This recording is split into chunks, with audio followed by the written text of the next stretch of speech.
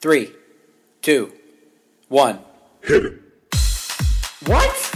Reversal of fortune. That's why I tell my friends everything happens for a Seriously, reason. you had one job. I can't with some of these people. Christ. Put down your goddamn cell I don't think phone. my dad even knows how to use a computer. Would you rather? All right, trust me. Take my No, but advice. seriously. That legit happened. How's it going, guys? Welcome to Nervous Habits. This week, I'm joined by award-winning documentary filmmaker and director of the Netflix documentary A Life on Our Planet, Dr. Keith Scoley, for a conversation about the environment. We explore issues including why biodiversity in our wildlife isn't just nice to have, it is critical to the continuation of the human race. Why the ocean is a key ally in our battle against global warming. Why if we continue on the path that we're on, it will lead to a crisis in global food production, parts of the earth being rendered uninhabitable, and eventually another mass extinction event for most animal species. And finally, what all of us can do today to prevent this terrifying future from becoming a reality. It is a heavy, heavy episode coming up, so inhale, exhale, all that and so much more on another episode of Nervous Habits. How's it going, friends and fam? This is the 51st episode of the podcast, the beginning of the latter half of the first 100 episodes, number 51.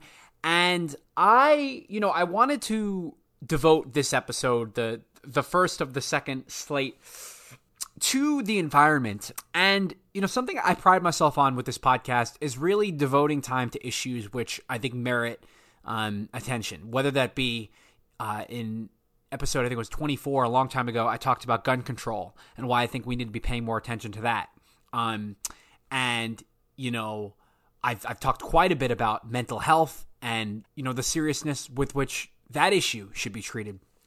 And it struck me that I never, devoted an episode or really even a segment to addressing what might be, what arguably is the existential crisis of our lifetimes, and that's the degradation of our planet. And, the story behind this episode is that I'm not usually a big documentary person, but, occasionally I'll click around Netflix, and if something looks interesting, I'll sort of, rather than treating myself to a fictional escape of a movie, I'll try to learn something. And I stumbled upon this Netflix documentary called A Life on Our Planet. It was narrated by David Attenborough, who, if you don't know Sir David Attenborough, he's 94 years old. He's one of the most famous historians in the world. He's an English broadcaster, been doing work with BBC for literally decades. Has done like 100 nature documentaries. And I stumbled upon this Netflix film, A Life on Our Planet, which, in addition to being just like beautifully crafted and edited together, it kind of horrified me. Because the film, at one point, maybe like 30, 40 minutes in, the film literally shows what the Earth will look like decade by decade if we don't do anything. If we continue on the path that we're on, if we extrapolate forward into the 2020s, 2030s, 2040s, all the way to 2100, it shows, in this documentary, what will happen to the animals, the wildlife, what will happen to plants, what will happen to the oceans, and eventually what will happen to us as humans. And I was really so moved in having seen this documentary and just thinking about the indifference that people have towards the environment, that I really wanted to get in touch with the director and producer, Keith Scoley, who's one of, there were three directors on the film, Jonathan Hughes and Alistair Fothergill, the other two.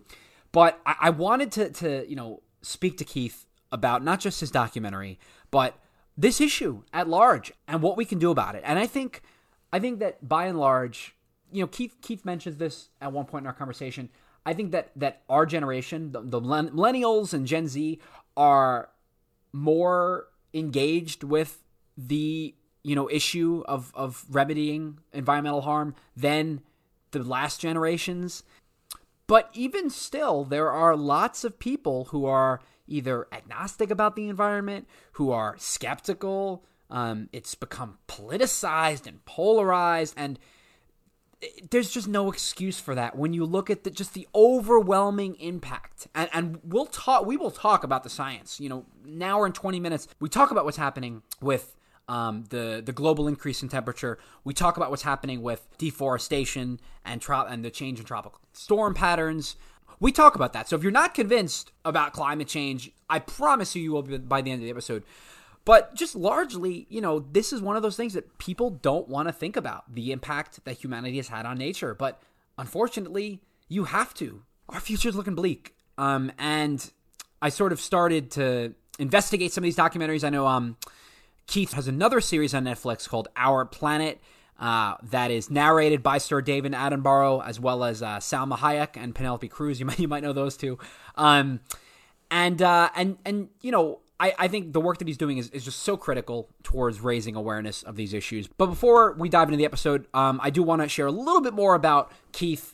So Dr. Keith Scoley is a director of Silverback Films, and his recent credits include a series producer of the Netflix series Our Planet, executive producer of the BBC series A Perfect Planet, and a director of the Netflix feature film David Attenborough, A Life on Our Planet. Recent credits as an independent executive producer include the Discovery Channel series Wild Planet, North America and Deadly Islands, and also the producer and director of the Disney Nature Cinema films African Cats, Bears, and Dolphin Reef. In 1998, Keith was appointed the head of the Natural History Unit and editor-in-chief who oversaw the series, including David Attenborough's Life of Birds and The Life of Mammals, Blue Planet, and East Amazon, Cousins, and Wild Africa. He was also appointed Controller of Specialist Factual, responsible for BBC Natural History, Science, History, Arts, Business, and Religion in-house productions. Natural history productions made during his time include Springwatch, David Attenborough's Life in the Undergrowth, and Planet Earth. Other department major series include Seven Industrial Wonders, Egypt and Rome, and specials such as Pompeii and Supervolcano.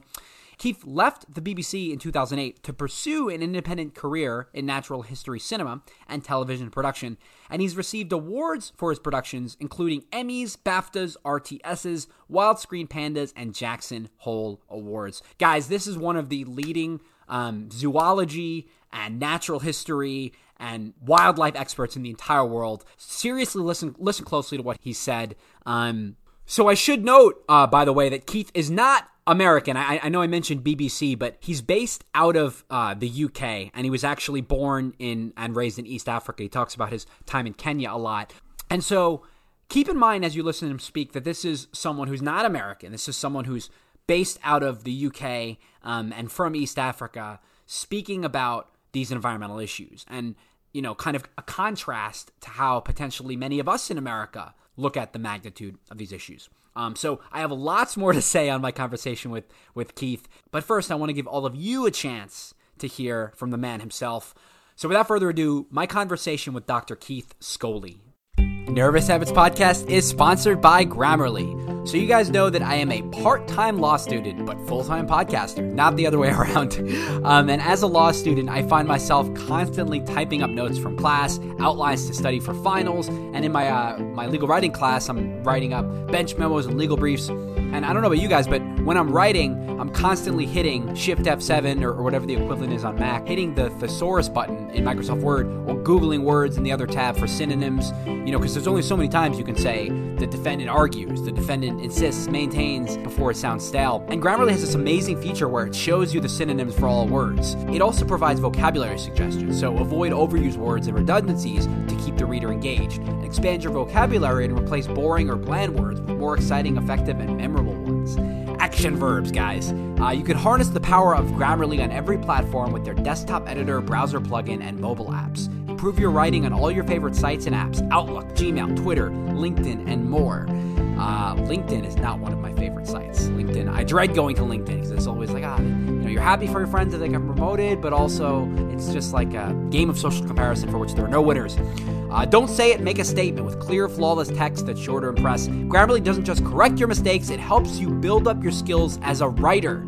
Elevate your writing today with 20% off Grammarly Premium by signing up at Grammarly.com/nervoushabits. That's 20% off Grammarly Premium at Grammarly.com/nervoushabits. And now back to the show. Dr. Keith Scoley, welcome to Nervous Habits Podcast. Great to be with you. Thank you so much for being here, for agreeing to take the time to have this conversation.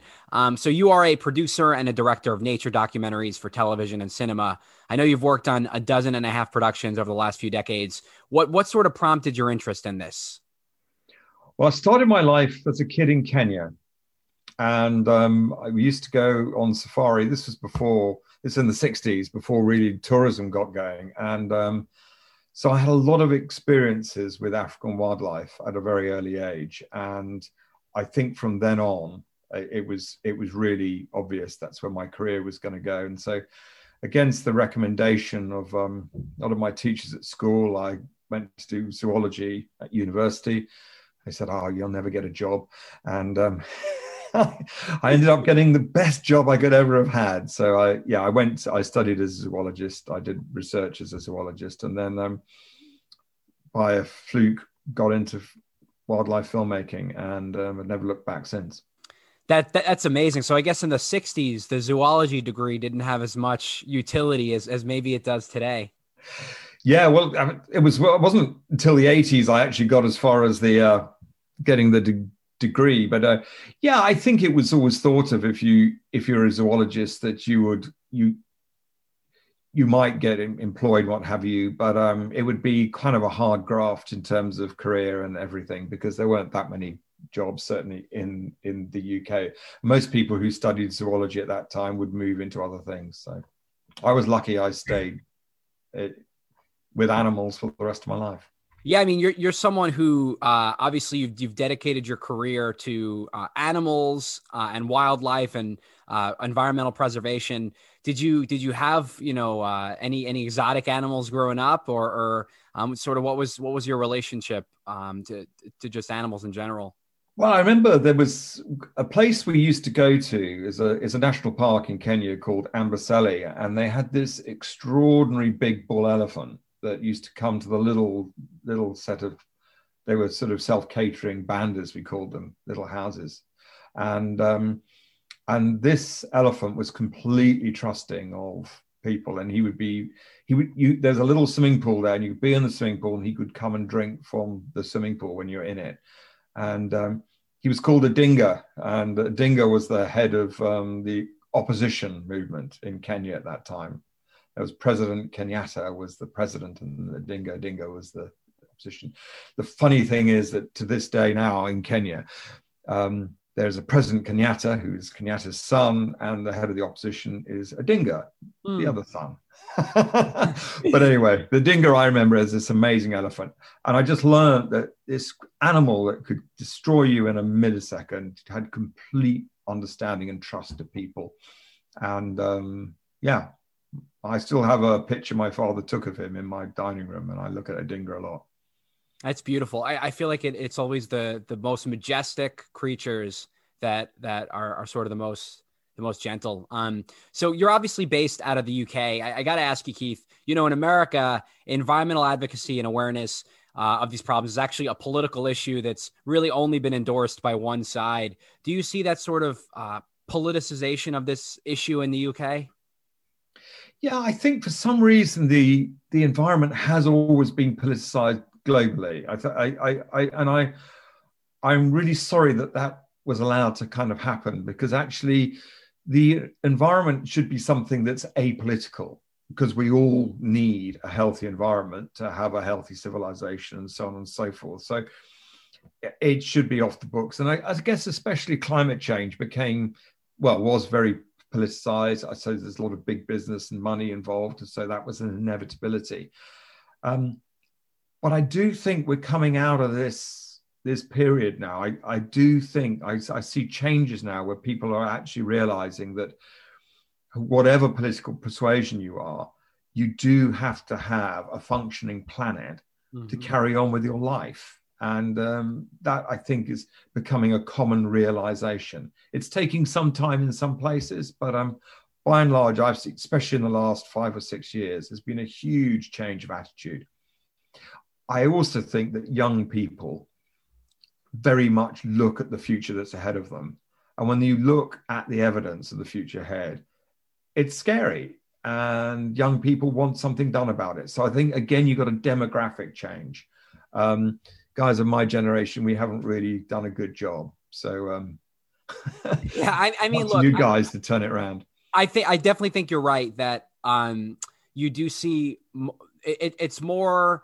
I don't know if the word is like socially acceptable or it's cool for young people to care about the environment, but you definitely see for millennials and for Gen Z this sort of, social justice activism when it comes to the environment, where for the boomers, and I don't know if it's because they're not necessarily going to be around, we're going to discuss what's happening, in future decades, or maybe it's just because it's they were brought up in a culture where they weren't, talking about climate change and the loss of biodiversity and the warming of the planet. I don't know if it's one or the other. Yeah, I think that, when I grew up, the idea that we could completely overfish the whole ocean was absurd. How could that possibly happen? Now it's common knowledge because we've actually done it. The idea that the Amazon rainforest could come to an end was absurd. But now it's a real possibility. So what has happened, and I think you often, when you grow up, you see the world at that time when you grow up, and you get set in that sets your mind and your thinking. And it's very hard then as you get older to try and break that thinking. And I struggle with that myself. So I think for young people, you absolutely know that humans can change the world, can completely, for better or for worse, because you're seeing it around you. And you're also looking into an uncertain future, which we weren't. 60s, 70s, we weren't looking at. Everything was golden ahead of us. Yeah, and that's actually part of why I wanted to have this conversation with you. I do have a lot of young listeners on the podcast, but I also have folks who are maybe from, a different generation who I guess don't understand the seriousness of what lies ahead. And obviously, you had your phenomenal documentary with Netflix, A Life on Our Planet. And the first thing I want to tell you, Keith, having seen the film, it was an extremely moving depiction of what's going on. And emotionally, it was really difficult to watch, just sort of taking stock of how much damage we as humans have done to the world around us. It was emotionally draining. So I can imagine that actually making the film, you had the same experience. Yeah, it is emotionally draining. And I think for someone like Sir David Attenborough, who, obviously the film was framed around him and everything that, David was born into pretty much a pristine planet. And so he's seen this whole change, and when he was traveling as a young man in the 50s, most of the natural world was intact in an amazing kind of way. So he's seen this massive change. So for him personally, I think it's really sad to look back on it. I think there's also, again, people of our generation, that there's a kind of the sense of responsibility that we let it happen.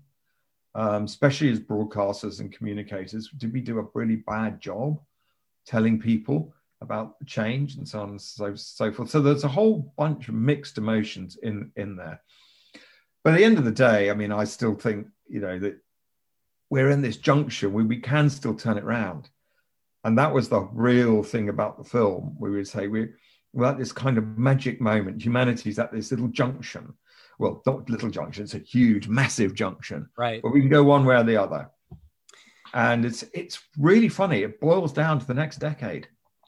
And I always say we're the most important people that have ever lived, because no other people on the planet have had in their power the ability to change everything, not for 1,000 years, 10,000, maybe 100,000 years. Mm-hmm. And it's going to happen in this decade and the following one.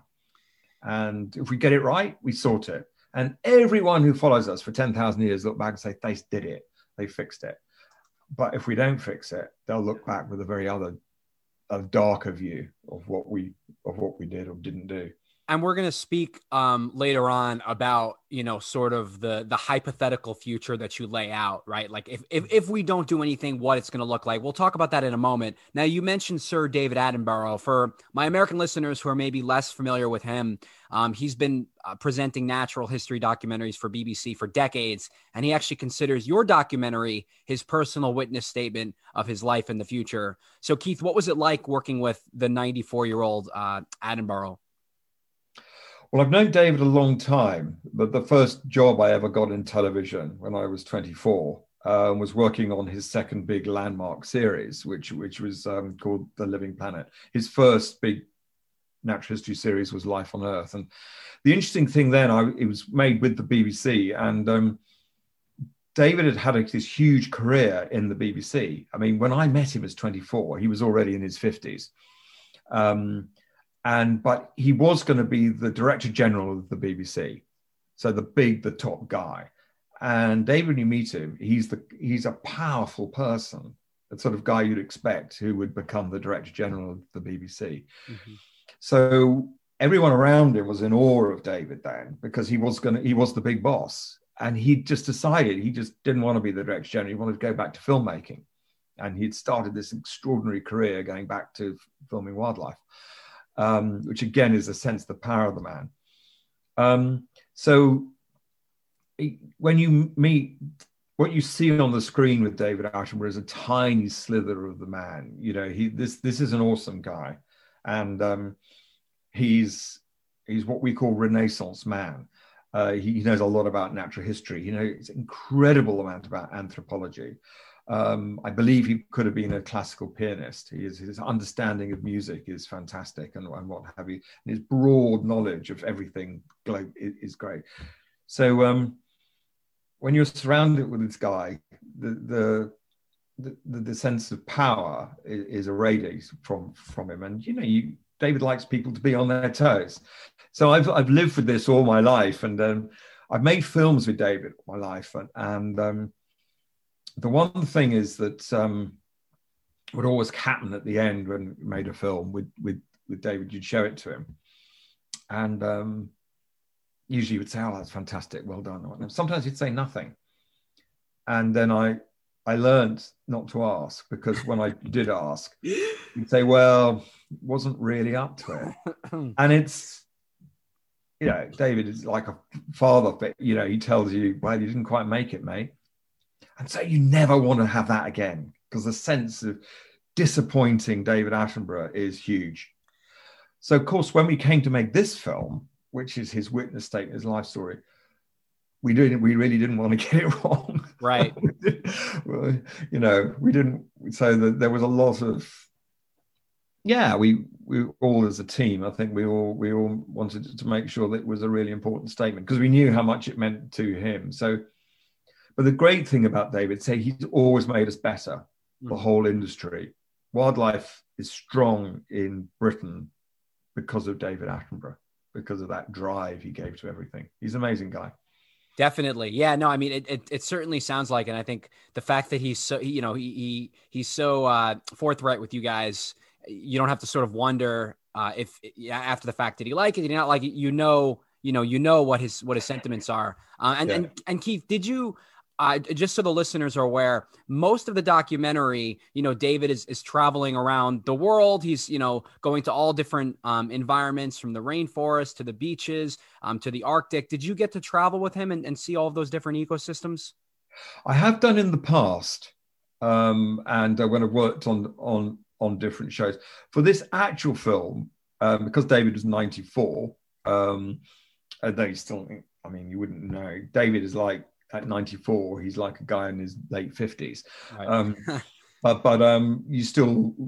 We don't travel. He doesn't travel quite what he did. So we only actually went to 2 places abroad. We went to Kenya, because the special stories there. And we also took him to Chernobyl, which was an interesting thing to kind of do.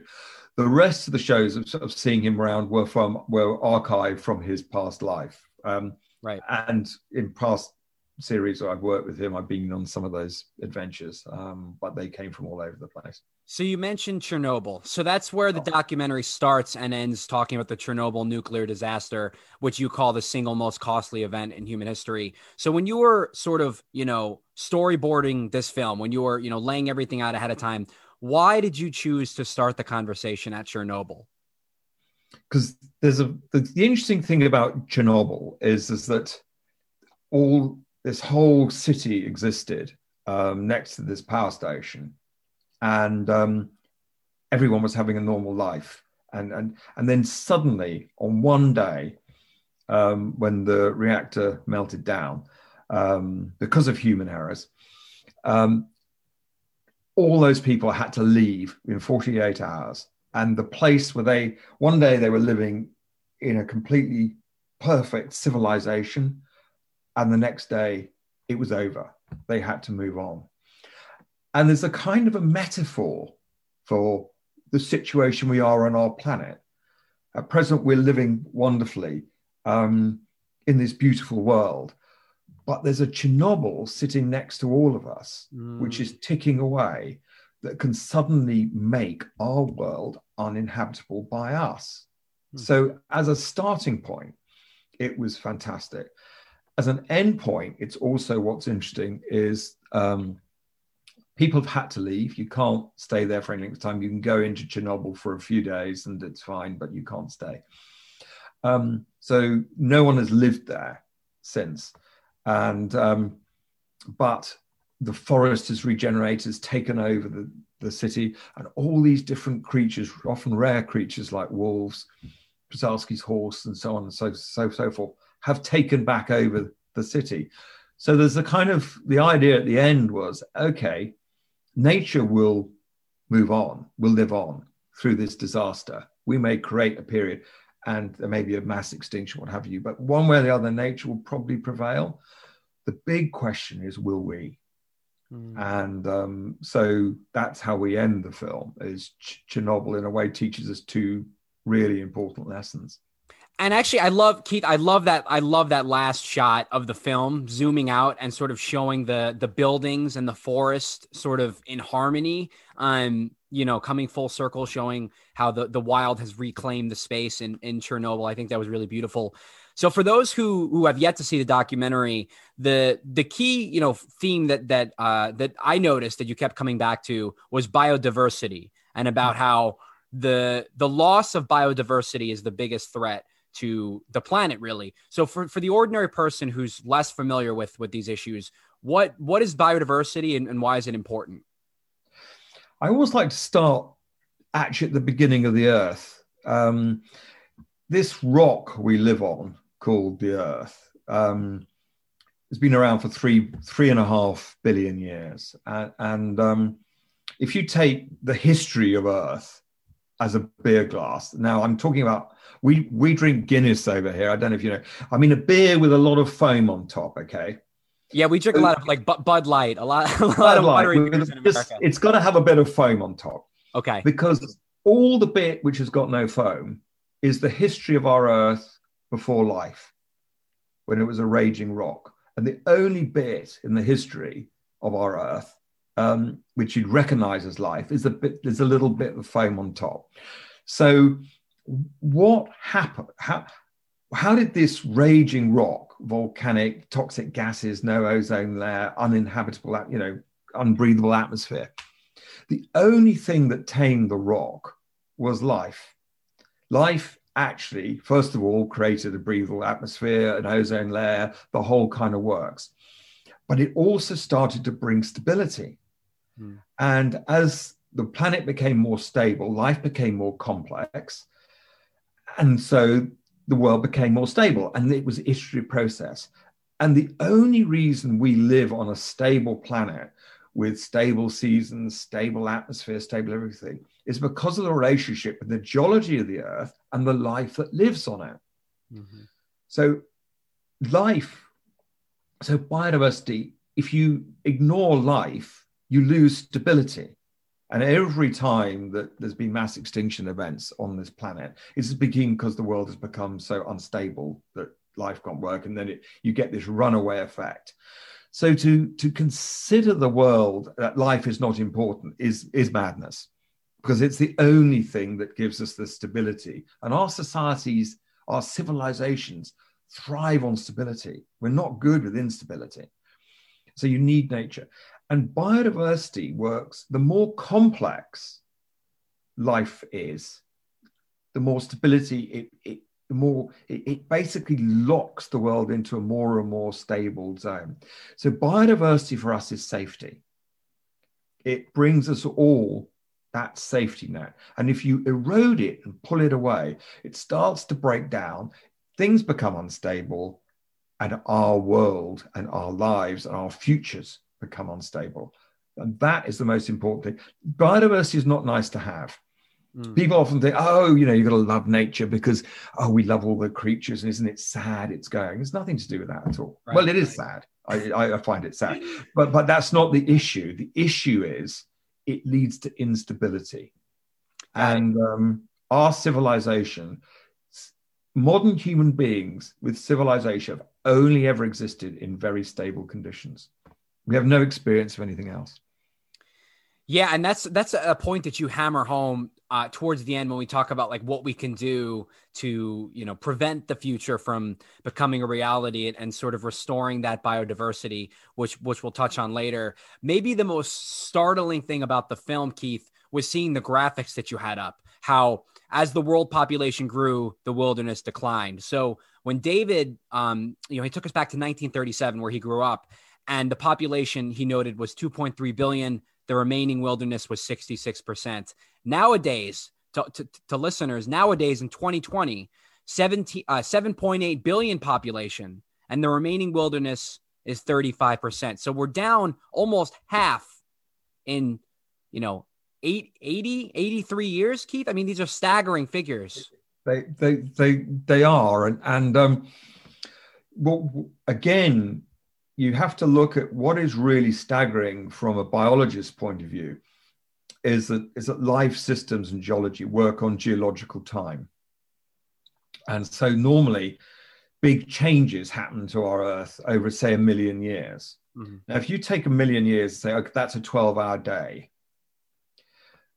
and we have changed a huge amount in 50 years, because it really is the last 50 years in David's life stuff happens. Well, if you have the same kind of 1 million years to 12-hour day, 50 years is 2 seconds. It's 1 and 2 and. So what we've done actually is rather like a meteorite strike. And one of the great extinction events that happened, most people are familiar with the end of the dinosaurs, was a meteorite strike. But we're sort of simulating that same thing by changing so much so quickly. Life can't quite cope with that. And that's a really worrying thing. And you start to get what we call them tipping points, where you erode a wilderness or biodiversity to a certain point, and then it starts to erode itself. It having been very stable, it starts to run away. And the biggest example of that is the Amazon rainforest, which is the Amazon rainforest always created its own rain, and it needs to create its own rain, but it has to be of certain scale to create sufficient rain to keep the whole thing working. And as it's being eroded, it's coming to this, what they call a tipping point, where it won't create enough rain, and then it'll just switch to become a dry savanna. And so the whole thing, billions of species will go and what have you, but it'll then no longer create rain. Most of South American agriculture relies on, they call it the river in the sky, on the rainfall that is generated by the Amazon. So the irony is, with our agriculture, to get more agriculture by deforesting the Amazon, they're going to probably wreck the whole of the agricultural system of tropical and subtropical South America, because actually the rain all comes from that system and that forest. And scientists are really, really worried about that. But that's what they call one of these tipping points, where stuff starts to run away. The terrifying thing of a tipping point is once it's gone, it's like the dam's broken. You can't do anything about it. It just can't unscramble the egg. Once no, you can't unscramble the egg. Yeah. I'm glad you mentioned the rainforest, because that's something where I don't think people realize just how much biodiversity is in the rainforest. And I know in the documentary you mentioned that in a single small patch of tropical rainforest, there could be 700 different species of tree, as many as there are in the whole of North America. And the documentary mentions that half of the world's rainforests have already been cleared, and that we cut down over 15 billion trees each year. Yeah. No, it is on a staggering scale. And actually, it's all those different trees and all the insects and everything acting together, as I say, which creates this stable system that then generates the rain. And again, the thing I always bang on about is, okay, you might think it's very sad that insects and what have you are being wiped out, species are going, and I do. I think it's sad. But the point is, what is going to be the impact on us? All my life as a wildlife filmmaker, conservation was all about trying to save species because we thought we should. We thought that there was a moral obligation to keep things as they were. To me, the last 20 years, that has all changed. It's now, they're no longer just nice to have. It is essential for us. They are our defense force. I honestly think that what the natural world and its services provide, like the Amazon provides the rain, the agriculture, the watering of the agriculture of the South American subcontinent, it's not nice to have, it's essential to have. And so it becomes an issue of, you'd call it national security in America, because if anything is going to actually threaten your people, your civilization, so on, you stop it. You have a defense force. You have all sorts of things. You have the biggest defense force in the world to protect your citizens. And we need an international, we need to have international security and international defense against these things that can damage us far more, I'm afraid, than terrorist groups and so on and so forth. These are things that eat away at the fundamentals of our civilization. And we can't afford to let them run away. Yeah, and this is the part of the documentary where I mentioned it was emotionally draining. Just sort of, and the whole thing was very beautifully choreographed and edited together. But just seeing, all of these different species in the rainforest, for example, we'll talk about the oceans in a moment, just slowly becoming endangered and extinct. I want to make sure people really can grasp the gravity of that number. 8 billion people in 2020, 35% remaining wilderness. You do the math, guys. If you go another 30, 40, 50 years, there's not going to be a lot left. This is not something where we can afford to wait another, 5, 10, 15 years, leave it to the next generation. We need to act now. And that's something that we're going to keep coming back to in this conversation. Yeah, the world is finite. And so you can't, eventually you run out of world. Whichever way you look at it. So and when you run out of world, basically you run out of stability at the same time, and that's the issue. So let's talk about the oceans, Keith. When people think about the problems with the environment, they don't usually think about the ocean. But the documentary talks about how, due to overfishing, there is a serious dearth of fish left in the ocean. We've overfished, I think it was 30% of fish stocks to their critical levels. How serious of a problem is this? Well, obviously the thing, what's happening with fishing is that if you can imagine you had a bank account, say you had $1 million in it. Now, what most people do is they have their bank account and it makes interest every year, and you spend the interest, but you keep your $1 million safe. What's happening in the ocean is the $1 million, the capital, is just being eaten into. And what all conservationists want to do with the ocean is just, if you have a big enough stock of fish and you just take the interest, that stock actually grows and grows and you get more and more fish. So what we're doing right now, a farmer would never eat their seed corn every year. And a banker will, if there's a good banker, won't eat into all its capital because he knows that's the end of it. But in the oceans, for some reason, because it doesn't belong to anyone, most of it, that's what's happened. The other thing, though, which is more crucial of what we now know, is that things like large fish in the sea, whales and other things, have a hugely important part on stimulating the productivity of the ocean. Whales, for example, and we nearly killed whales off in the 70s, knowing nothing about their contribution to the ocean, but they are very important in helping to circulate nutrients, which stimulate the growth of plankton, which makes the ocean more productive. And ironically, the more fish in the sea, the more productive it is. So again, it's it's sad we're losing fish, but it's also the loss of the productivity is disastrous for you and me. And why it's disastrous is because we've got this big carbon problem right now. And the biggest carbon sump the world has is the ocean. Now, if you just leave the ocean alone, it'll suck carbon out faster than anything. But if you destroy it, it stops providing that function. And if people believe that global warming is the problem for most individuals on the surface of the planet, which I believe it is, we need a healthy ocean just to help us sort that problem, that alone. And the irony is that we can have our cake and eat it. If you protect the ocean, scientists have worked this out. If you rigidly protect 30%, you can fish everything you want out of the remaining 60, because the 30% will always be generating so many more fish that there'll be plenty to have. But at present, the way we're going to have no fish in the sea, and we're going to lost our carbon sink.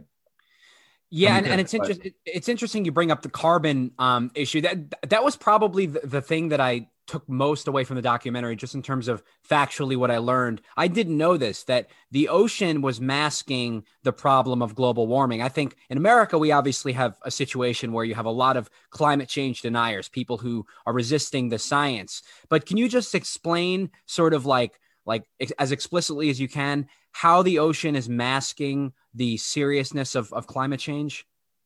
I think so. What would happen, because the ocean has a current system where it sucks warm water, falls down to the ocean depths and cools and so on.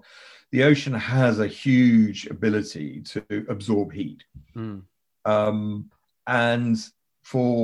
until really probably about 30 years ago, it was doing a really good job of doing that. And no one really noticed it changing.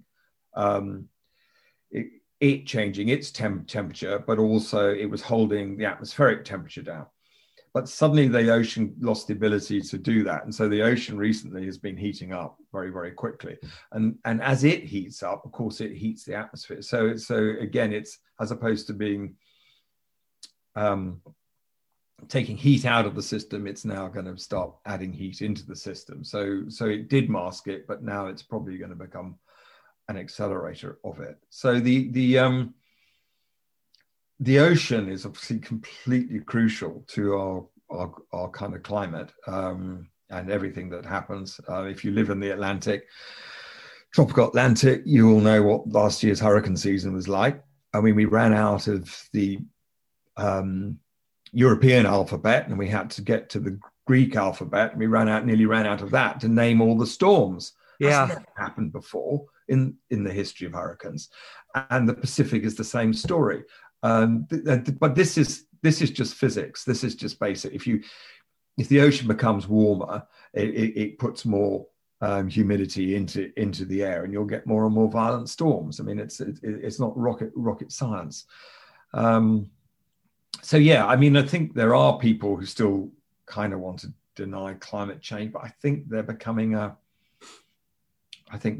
smaller and smaller group. Yeah, I mean, and there's so much evidence, and I'm glad you brought up, because I hadn't even planned to mention the tropical storms, but additional evidence of climate changes with the more turbulent hurricane seasons. So I hope that folks who are maybe more skeptical of it also look into that aspect of the science. Something else you mentioned in the documentary with respect to climate change, which was really convincing. So it had taken volcanic activity up to 1 million years to dredge up enough carbon from within the Earth to trigger a mass catastrophe. But by burning millions of years worth of living organisms all at once in the form of in the form of coal and oil, we've managed to do so in less than 200 years. So taking a million years of carbon from the volcanoes and burning it and doing the same damage in 200 years. Yeah, it's I think people, what they don't understand is that carbon carbon dioxide and carbon is part of the geological process that whereby the Earth operates, and and the balance of carbon dioxide is crucial to the balance of everything about our world. And generally, what normally happens is that volcanoes pump a certain amount of CO2 every year into the atmosphere, Plants need that carbon dioxide to be able to grow, photosynthesize, and to make food for everything. So we need CO2. It's absolutely crucial. But what goes in from the volcanoes is taken out by nature or other weathering forms. There are other systems. But in a couple of periods in our Earth's history, volcanoes went crazy. And the worst time they went crazy was, it's called the End Permian. It's a mass extinction event. And it's when all the continents of the world came to crash together. And especially in Siberia, it caused this incredible volcanic activity, which covered hundreds of thousands of kilometers of Siberia with lava, at least 2 kilometers deep. It was unprecedented scale. But the lava didn't cause the problem, it was the CO2. And what happened was the CO2, this story might sound familiar, started a runaway climate change effect. And so the world was getting hotter and hotter. At the same time, it superheated the ocean, which is what's going on now. But as carbon dioxide dissolves in the ocean, it forms carbonic acid. And so the ocean acidifies. And we're seeing the ocean acidify now. The vast majority of plankton and a lot of creatures in the sea have skeletons of calcium carbonate. You know, your seashell is made of calcium carbonate. This dissolves in acid. And so these creatures all die out. And they stop then absorbing carbon and they become a carbon emitter. And what happened in the Permian, the thing got so run away that the ocean started emitting carbon dioxide itself, basically absorbing it, and all sorts of other toxic gases and storms, biblical schemes. And the Permian, 96% of species went extinct. Life was nearly wiped out. And it took 10 million years until life got back to normal again. 10 million years. Wow. So the lesson from that, and it happened again, the End Tertiary was another CO2 event. So on 2 occasions, CO2 has caused, just on its own, a chain reaction, a mass extinction. The last thing you do if you see that history in the Earth, would you think, hey, hang on, guys, should we simulate a mass volcanic event by just pumping gigatons of CO2 into the atmosphere? Yeah. No, you wouldn't. And you combine that with what I talked about earlier with the meteorite effect of destabilizing the biodiversity, which is the carbon sum. This didn't happen in the Permian. You didn't have a meteorite and volcanic happening simultaneously. You're playing with fire. And we, in this 50-year period, are playing dangerously with fire. And it's really important that people understand why you have to row back. Because these things together take us to a very unsafe place, to a place we don't know and we have no experience of, and we don't know where it's going to end. And so that's why there's a climate change conference happening in Glasgow at the end of this year. I always say it's probably the most important meeting humanity will ever have. Wow. Because if what they decide at that meeting will affect everything going forwards, because they have to decide they're either going to deal with it and then we're in a situation of hope, right, or it's business as usual and there's no hope. And those people history will look back on them, what they decide, as the moment when humanity went one way or t'other. And it's a huge moment, because in 10 years' time, I'm sorry, the horse is bolted. I mean, you mentioned earlier, I forgot what the question was, but you talked about this being an international problem. And I think that's part of what, needs to come out of these conversations like the one in Glasgow. Is it can't just be the Americas or the UKs of the world addressing this issue. We need every single country coming together and saying, and we'll speak about solar energy and measures we can take, but this is the step-by-step plan that we're going to put in place to prevent this reality from occurring. It's not something that only one country can do alone. Yeah, and if COVID has taught us anything, you can't deal with a pandemic just on your own, this pandemic has come out from the destruction of nature. It's a zoonotic, it's an animal disease. We should never have. These diseases are popping up all over the place in a way they've never done before because of our interaction with nature. It's part of that, of our destructive relationship with biodiversity. But again, COVID, you can't. It'll originate in one country, but the way we're configured now, it's going to spread around the globe very quickly, as the coronavirus did. And so, yeah, you can't solve global problems with a national strategy, because the CO2 someone else is pumping out. If someone isn't going to play ball, everything you might be doing in the States to remove CO2, if Europe and China carry on pumping it out, well, you're wasting your time. So I want to talk about animal species more generally. And the documentary mentions that, just a couple numbers for listeners, 70% of the mass of birds on this planet are domestic birds, and the vast majority of those are chickens. We account for over 1/3 of the weight of mammals on Earth, and a further 60% of mammals we raise to eat. And the rest of all of these animals, from mice to whales, make up just 4%. And as I mentioned before, and dwindling. That's remarkable to think about the fact that we're 96% of mammals, ourselves included, are being used either for domestic purposes or to consume, and 4% of animals that you see out in the world, that's all they constitute. It's remarkable. Yeah, no, it is staggering. The other staggering statistic, which you didn't actually put in the film, was the way insect populations have been crashing. And there's a very famous biologist called E.O. Wilson who studied insects and what have you, and he said it's going to be the loss of the little things that'll probably undo us.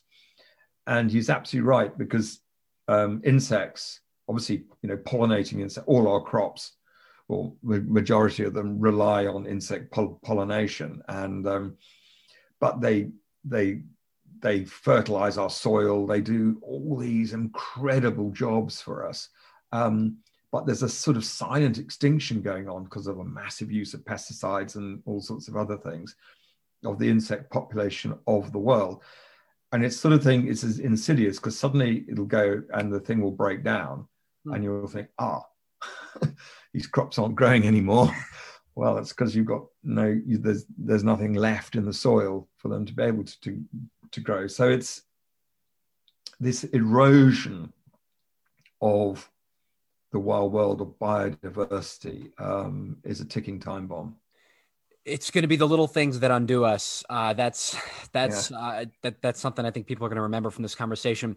So, Keith, to people listening who might think it's inconceivable that we as a single species might have the power to threaten the very existence of the wilderness, as you mentioned with the beer glass analogy, this environmental status quo has been in place for millions of years. What would you say to the people listening who think we have just not been here long enough to be able to have made that impact?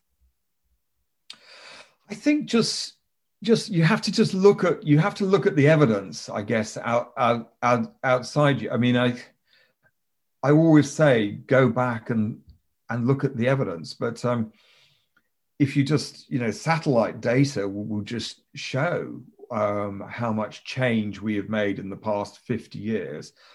And then you have to then look at the amount of change, say, the whole period of the Roman Empire had on the earth. Insignificant. So you have to kind of look at it in the sort of context of the last 50 years, and whether it be your local city, your local town, what's going on outside your door. If you're my age, think back to how it was when you were a kid. When we were in Britain, when I was a kid, if you went for a long drive, your windscreen would get covered in smashed insects on your windscreen. A lot of times in Britain, even in the summertime, that doesn't happen anymore. Where have all those insects gone? They just don't exist. So something has fundamentally changed. And I think it's just question what's happened around you. I think the other thing to do is to question, we're seeing all sorts of evidence. We talked about the hurricanes, but, if you're California, you know about forest fires, you're Australia, you know about forest fires, you see ice caps melting and so on and so forth. There's a huge amount of things that weren't going on even 20 years ago, but certainly not 40 years ago when I was a kid. So you've got to just ask, is that all just, is that just by chance? But then look at the science, because these things were all predicted to happen, and they've come as no surprise. We knew this year was going to be a really, really bad hurricane season because it's a La Nina, and we know that the temperature of the sea is warmer. So everyone predicted it was going to be a massive hurricane season, and sure enough, it was. But you look at the predictions for what the next La Nina will be in 10 years' time, and it makes this one look like no problem at all. So you have to just look at the evidence and see. There's one thing that's really interesting, though, about, I think that where people should really, really fear the loss of stability of our planet. And let's take people back to the history of humanity. People now understand, modern human beings, anatomically modern human beings, people like you and me, identical to us, have been around for at least 200,000 years. And for 95% of that period, we were limited to being hunter-gatherers in tiny populations. So until the last 10,000 years, that's what we're, so 200,000 years of being restricted to that way of life. And why was that? Well, the temperature of the Earth was bouncing up and down the overall by 10 degrees. Sometimes 10 degrees in a decade, because we went in and out of ice ages and all sorts of stuff. And all humans could do, with all their cleverness and everything we had about us, was exist as hunter-gatherers, because we couldn't farm, we couldn't crop.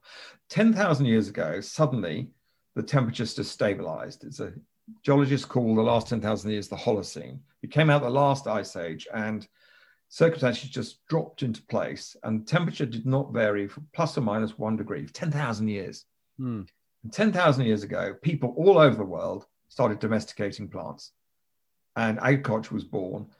And 10,000 years later, we put a man on the moon. So the same people who'd languished for 200,000 years as hunter-gatherers, suddenly, boom, invented agriculture, put a man on the moon. And as a scientist friend I know, he said, it looks interesting, if the Holocene had happened 50,000 years ago, we probably would have put a man on the moon 40,000 years ago, because the same thing would have happened with the same people. Right. But our civilization, only farming effectively, and civilization which comes from farming, only works when you can rely on the seasons, when you can rely on the stability. And the thing that's really, I think, terrifying is once you blast yourself out of that, which we are doing, we've gone up, 1 degree already, we're going to go past 1.5 soon. It sounds like small amounts, but the knock-on effect towards instability, we have no experience that our civilizations can actually operate in this world that we're going to.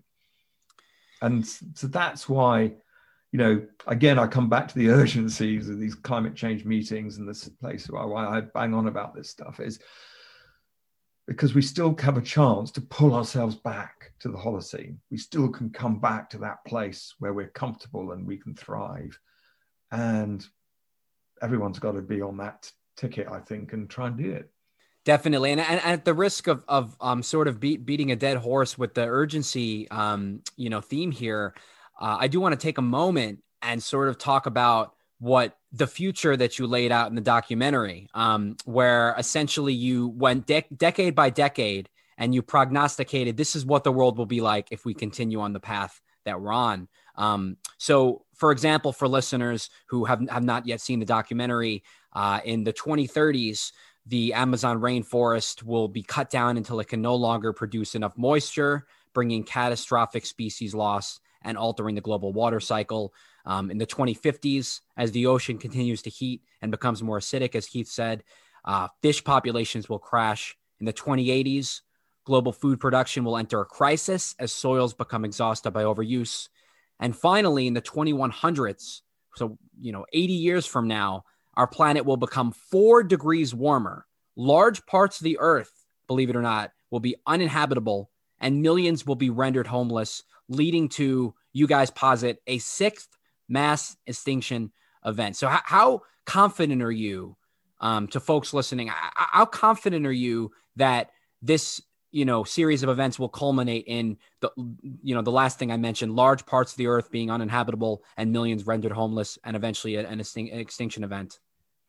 I'm afraid, well, again, I can just go back to what the science tells you. The situation we're in right now is, I think what terrifies the scientists is this, we're going to get into what happened in the Permian, this kind of runaway. And I've talked about the Amazon being a runaway situation when it just changes into a savanna and stops creating rain. We're seeing the ice caps. If you look at the Greenland ice cap, okay, ice caps are white and they reflect heat. And they normally self-cool because they're reflecting so much heat. But what's happened in Greenland, it's got so warm that they're starting to form these melt pools.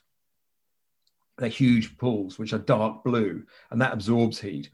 And what they think is happening with the Greenland ice cap now, it's tipped. So it's become, as opposed to self-cooling, it's going to become self-heating. And these sorts of tipping points are hitting all the way. And why the scientists want to put the brakes on emissions now is to try to stop all these things rolling away. The permafrost is starting to melt, and that gives off more methane and CO2, which are global greenhouse gases. So if you let this roller coaster start to roll and you can't stop it, and it started to roll, you get into this very difficult position of how do you stop it? And this is the urgency. But the picture we have painted is purely an extrapolation, really, of what all scientists say. Well, yeah, if you do this, this is where we're going to end up.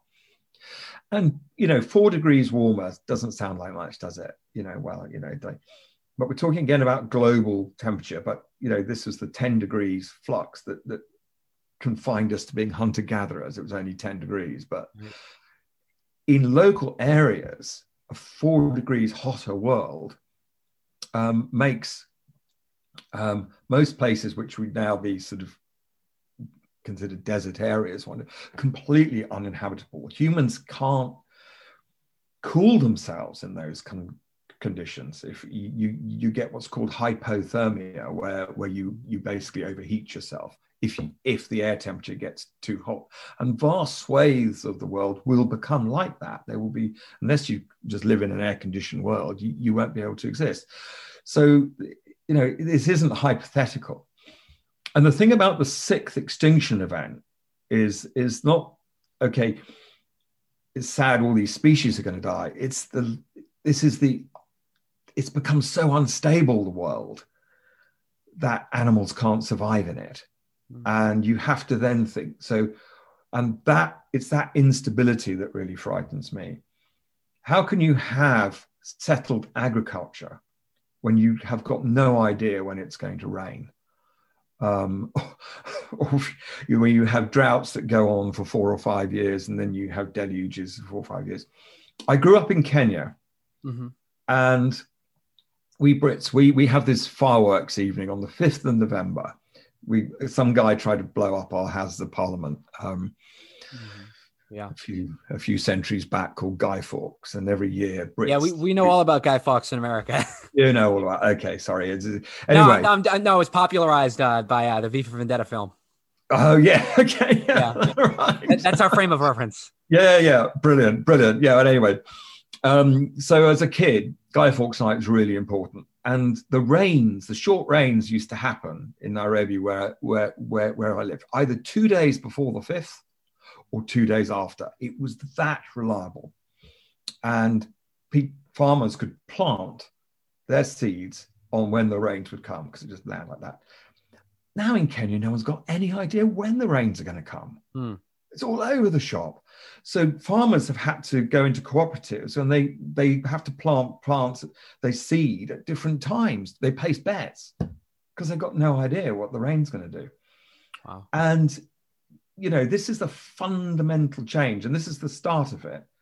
But for any farmer, anywhere in the world, ask any farmer, is it not different now where you are farming than it was 20 years ago? And they'll all say, yeah. That's the evidence. Go and ask someone who has to grow food. For is sure. It getting any easier? And that's exactly why, as you guys prognosticated, the global food production is likely to become a problem in the next the next 60 years. That to me was what was most surprising. Was not just I think people aren't really that shocked that this is the future that lies ahead, but just how soon. We're talking about 10 years from now, or 20 years from now, releasing the methane gas, accelerating the rate of climate change. This isn't something that, our grandchildren will be living with. This is something that some of us in our lifetimes might be exposed to. Yeah. And we already are. I mean, I'm passionate about the marine world, and I've made a lot of films about coral reefs. And it was only 20 years ago, one of our cameramen was in the Maldives, and he was filming something else. And he said, he got on the phone to me and said, "This amazing thing's happening. All the reefs have just turned white." And it was the first mass bleaching event of coral reefs. Basically, when the sea gets too high, corals have this little plant that lives in them. If the temperature gets too much, the algae becomes toxic to the coral. It has to expel it. Now, the algae is its food source, and if it expels the algae for too long, it dies. And this is what happened in the Maldives. But anyway, Peter Scoons, he filmed this, it looked magical, this white coral reef with colorful fish in it. And we thought, what the hell's going on? Just, that was 1998. Mm-hmm. Now bleaching events are happening across the world every 2 or 3 years. And I think half the Great Barrier Reef, which was an ecosystem everyone thought was untouchable, right, has died from bleaching. This has just happened in 20 years. Coral reef, and all the coral reef scientists tell you, say, look, it's for 40 years' time. You look at the projections of how hot the ocean's going to be. They're just not going to exist. Yeah. And of course, in the Permian extinction, there were corals a previous type of coral. It was completely extinguished by the Permian extinction for the same reasons. So we're seeing a mirror image. We have an expression called the canary in the coal mine. Miners used to take canary down to check if there was gas. Coral reefs bleaching and dying at this level so quickly is a canary in the coal mine, in my view. Yeah, absolutely. And I think that was in the documentary as well. I remember seeing the bleaching part of it.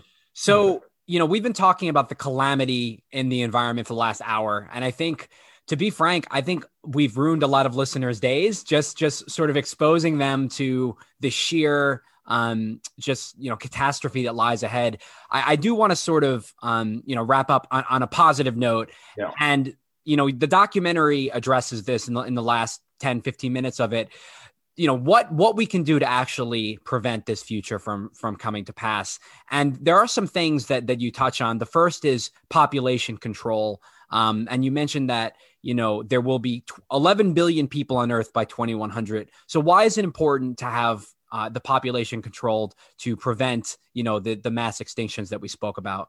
I think population is always a multiplier, isn't it? And I always think you've got to be careful talking about population, because I think you and I, in the world that we live in, we consume about as much as 12 people in sub-Saharan Africa would consume. So we're a bigger multiplier because of how much we consume. But the whole impact of population, and everything I've ever learned about populations, where countries get richer, population falls. And so actually what you want to do is to invest in the economy. If you want to control population, you invest in education, you invest in infrastructure, you invest in these things in the places where it's growing most, and that's the way to control it. But so it's a multiplier, and we should deal with it and take it seriously. But on the other thing, in terms of hope, I think in the last 5 years we've just seen the world is changing, and renewable energy. Even 10 years ago, if people could have said, "Oh, actually, we can subsidize, we can get rid of fossil fuel and we can just live on renewable energy," people would have laughed you out of the room. Yeah. But now in Britain, we have days when half our energy is generated by wind. We have a lot of wind here, but the combination of wind and solar, so it's becoming, and it's also becoming cheaper. Mm-hmm. So it's now, we're almost hitting a tipping point there where renewable energy seems to be that it just becomes the most the economic solution for people to get cheaper energy. So that can change really fast. So emissions may fall far, far faster than we ever thought. And they may fall because people just want cheap energy, and renewables cheaper. So that's absolutely brilliant. The other great hope, the way out of this mess is one is, okay, you deal with emissions like that. The other thing is have to take this CO2 out of the atmosphere. Mm. In the Holocene times, there were 280 parts per million of carbon dioxide in the atmosphere. Now we're at 417. So we got to try and get the 417 money back to around about 300. The thing that takes carbon out better than anything is the natural world. And they are the great carbon sums. So all you have to do is just protect the natural world. And they worked out you just have to protect 30% of it, and you can use the rest of it. The ocean, you protect 30%, you can fish the hell out of the other half. You'll get more fish in it. So it's a sort of a win-win. And the wonderful thing about the natural world, you don't have to invent it, you don't have to build anything. You have to, on an industrial scale, protect it, properly protect it, and then it just does the job. But then you get all these other things. The Amazon protected, keeps the rainfall coming. You get all that stability back. Your soils get enhanced. Your insect, the little things that can undo us, suddenly you get more little things, and so it all starts to work back again, back to a safe place. And it's not that difficult. That's the crazy thing. It is not that difficult. And it just needs will now. We've got the technology. Scientists know what to do. They've worked it all out. It's just now about will. So, okay, we've hit on a lot, some great potential solutions here. So population control is one. You mentioned phasing out fossil fuels and focusing on alternative energy. I think you're right. I think that's very much in vogue right now. You mentioned that actually pulling the carbon out of the environment. So on that note, the oceans are a part of it, but also the forests. I think the documentary talks about halting deforestation and actually offering grants to landowners to replant native trees. So is that part of, pulling the carbon out? I think keep the forests you've got and certainly replant. Soil is another thing it's actually really important. We didn't in the film talk about that, but soil absorbs huge quantities of carbon, and healthy soil is the thing that keeps our civilization going. And we've just got to stop hammering soil the way we do, whether it's with pesticides, other chemicals, but soil, so having areas of natural grassland and what have you in healthy soil, and also more careful agricultural practices. All of this stuff can make a huge difference.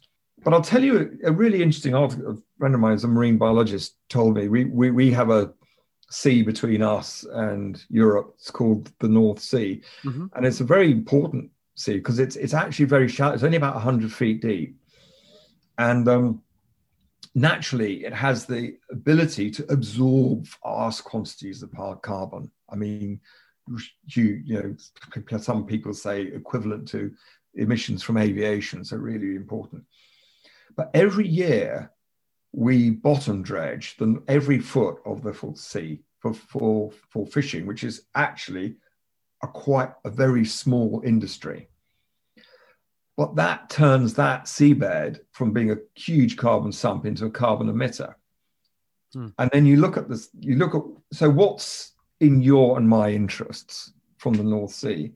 It's probably a stable climate where we can have our civilization can carry on and what have you. But because of a very, very small industry that insists on a destructive fishing practice, they're undermining your future. And we have to start to look at how we run our world and think, actually, what's in the common interest for all of us, for the most people on the earth? Where do we invest our money? What's our national and international protection policy? And you start then looking at, well, what we do with the world in a very, very different way. But we've got to kind of, I think, start to do that. Be more business focused on and analytical about what is in the interest of most people. Right. And we're not doing that right now. And for folks listening, I mean, these are all incredible initiatives for people to take on the large scale, like for governments to take with restricting fishing practices and halting deforestation. For folks listening, Keith, what can they do today in their everyday life to, prevent these catastrophic things from coming to pass? Is there something that they can do? Yeah, the first thing, and I've nicked this from someone else, but it's a really brilliant idea. The first thing is really understand the nature of the problem. Because once you understand the nature of the problem, everything else will follow. I used to sort of say, well, maybe you can change your diet and not eat quite so much meat. But once you understand the nature of the problem, why we are all, the instability of the earth, what I've talked about, the road we're going down is a problem for all of us, and certainly a problem for our children and our children's children. So once you really are convinced that you know that and you understand why it's happening, then everything else just becomes easy. Of course, you'll tell your friends, come and do this. Of course, you'll vote for that politician who's going to do what's right for your children and your grandchildren. Of course, you're going to maybe, use less carbon, consume less, or whatever. But it all stems from that basic understanding of a real clear understanding of what's going on and why it is important and why it's urgent. So that's what I would say. Just dig into it, find it, immerse yourself in it, and then everything else follows. Absolutely. Keith, this has been an incredible conversation. So for folks who have not yet had the chance to watch the Netflix film, A Life on Our Planet, very moving. As I said, it will be emotionally difficult to watch, but it is critical that you watch it, that you share with your friends, and that you learn about these issues. And that's why these conversations are so important. Keith, I'm sure listeners want to know where they can go to learn more about you and your work and your films. Well, I run a company called Silverback Films, and we have a website that does that. But I think if you want to learn more about this issue, we did do another series on Netflix called Our Planet, which was, and with the Our Planet, we partnered with the WWF, World Wildlife Fund, and created a whole lot of content online that goes with it. So have a look at ourplanet.com if you're really interested in these, because it's full of interesting solutions and stories about how we can solve a lot of these things. So as opposed to, frankly, I'm not particularly interesting. Ourplanet.com is a lot more interesting. Yeah, and I'm definitely going to check out the Netflix series Our Planet as well. But I think you hit the nail on the head earlier. This is the greatest problem facing, an existential crisis for humanity. And I'm going to be watching that conference in Glasgow. You said it, it might be sort of a turning point for mankind. Hopefully people band together and prioritize the issue. I think so. I mean, there are a lot of great people going there who've got the right intentions. So I'm very hopeful about it. I think the world may come together in quite a unique way this November. For sure. So push them all in that direction. Absolutely. Listen, this has been a delight. I've learned a lot, and I've really enjoyed speaking with you. Great speaking to you. Thanks. So that was my conversation with Dr. Keith Scoley. As I'm sure you gleaned from listening, obviously a brilliant guy, but also what I appreciated about him was he's someone that actually thinks before he speaks. He's he contemplates what he wants to say, and he finds the perfect words to do so.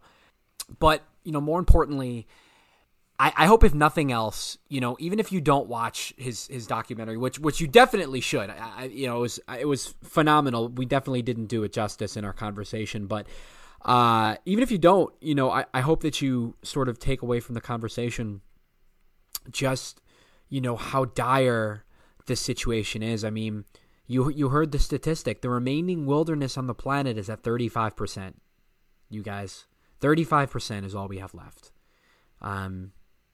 It was 66% in 1937, 64% in 1954, 62% in 1960, 55% in 1978, 46% in 1997. Now we're at 35% in 2020. So why don't you, extrapolate a little bit more? Is it that hard to believe that, as I talked about in the conversation with Keith, in 2030, 2040, 2050, there's just not going to be a whole lot of Earth left? Most people, I think, sort of buried their heads in the sand, and they don't like to think about this for the same reason that people don't like to think about their mortality, which is something we've spoken about a lot on the pod. And some people, aren't concerned because they won't be around in the 2100s when our planet, becomes uninhabitable. And it's just amazing that more people aren't aware of this. The more people aren't talking about this, and I know that as I mentioned in the conversation, people are generally more, Generation Z and the millennials are far more impassioned about the issue than the silent generation and then the baby boomers. But even still, I like most people, I don't think they know how serious the global food production situation is, or overfishing, or the dearth of biodiversity in the rainforests. I mean, even I knew that climate change was serious, but by doing the same damage of 1 million years worth of volcanic activity, by doing that damage in 200 years, I mean, what else can you say? So it's bad. There's no way around. There's no way around it. There's no way to sugarcoat it. And I love animals. If you listen to the podcast, if you know me at all, I grew up with tropical birds and dogs and cats, and I worked in a pet store when I was in school. I worked on rodents, filled up the mice tank, the tank of mice, and the hairless guinea pigs, and I love animals. And I can't even fathom. It hurts to think about animal suffering, and to think about a future where thousands, hundreds of thousands of animal species will be extinct.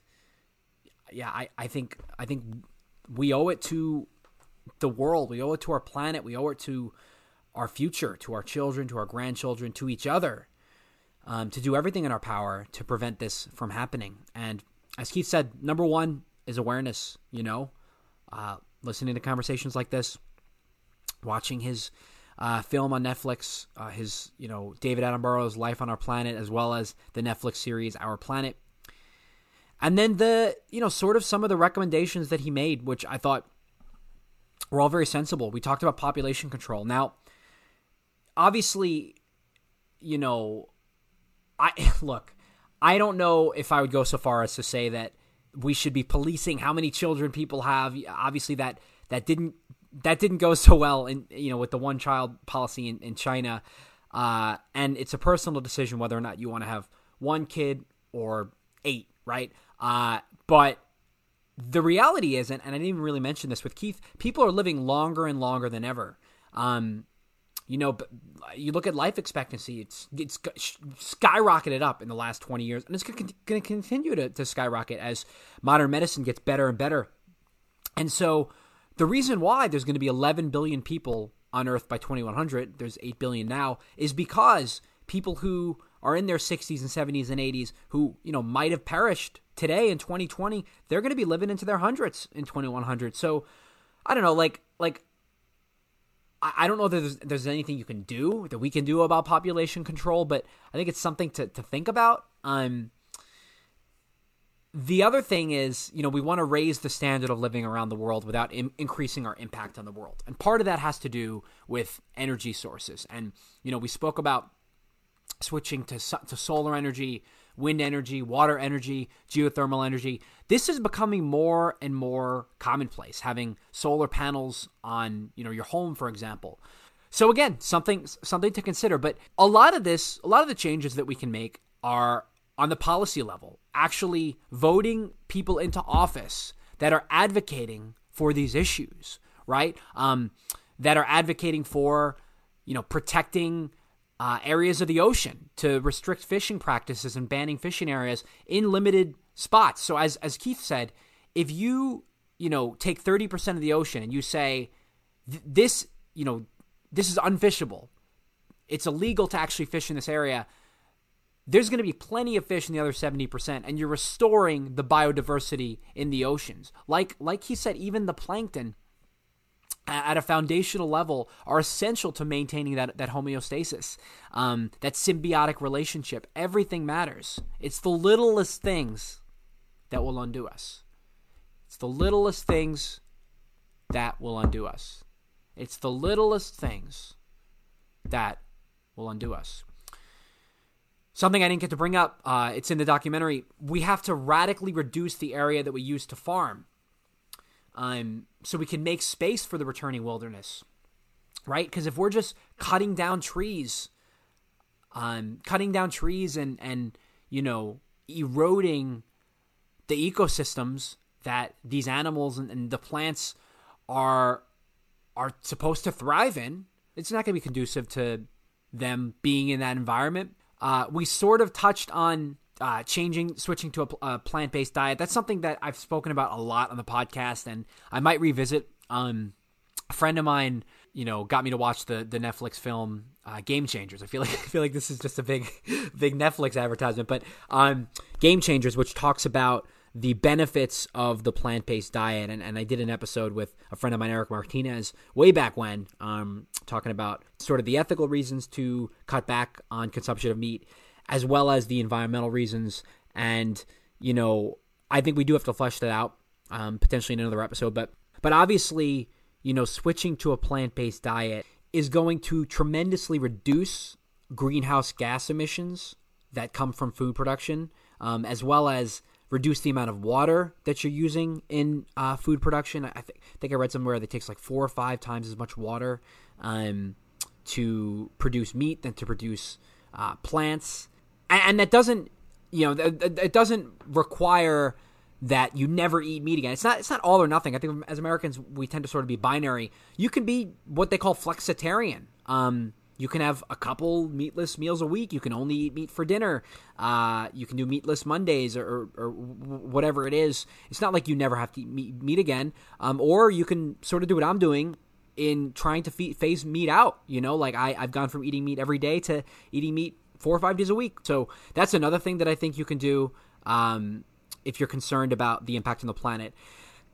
And then the other thing is halting deforestation. We talked about how critical it is to have these thriving rainforests and the rich diversity of trees. So stopping deforestation, which you can do by advocating for better policies at the local, state, and federal level to protect the forests, to criminalize this form of deforestation, and to offer grants to landowners to replant native trees. They're doing that in Costa Rica, the documentary mentioned. Or if you want to sponsor a tree, there's organizations. There's One Tree Planted is a nonprofit that actually allows you to plant trees around the world.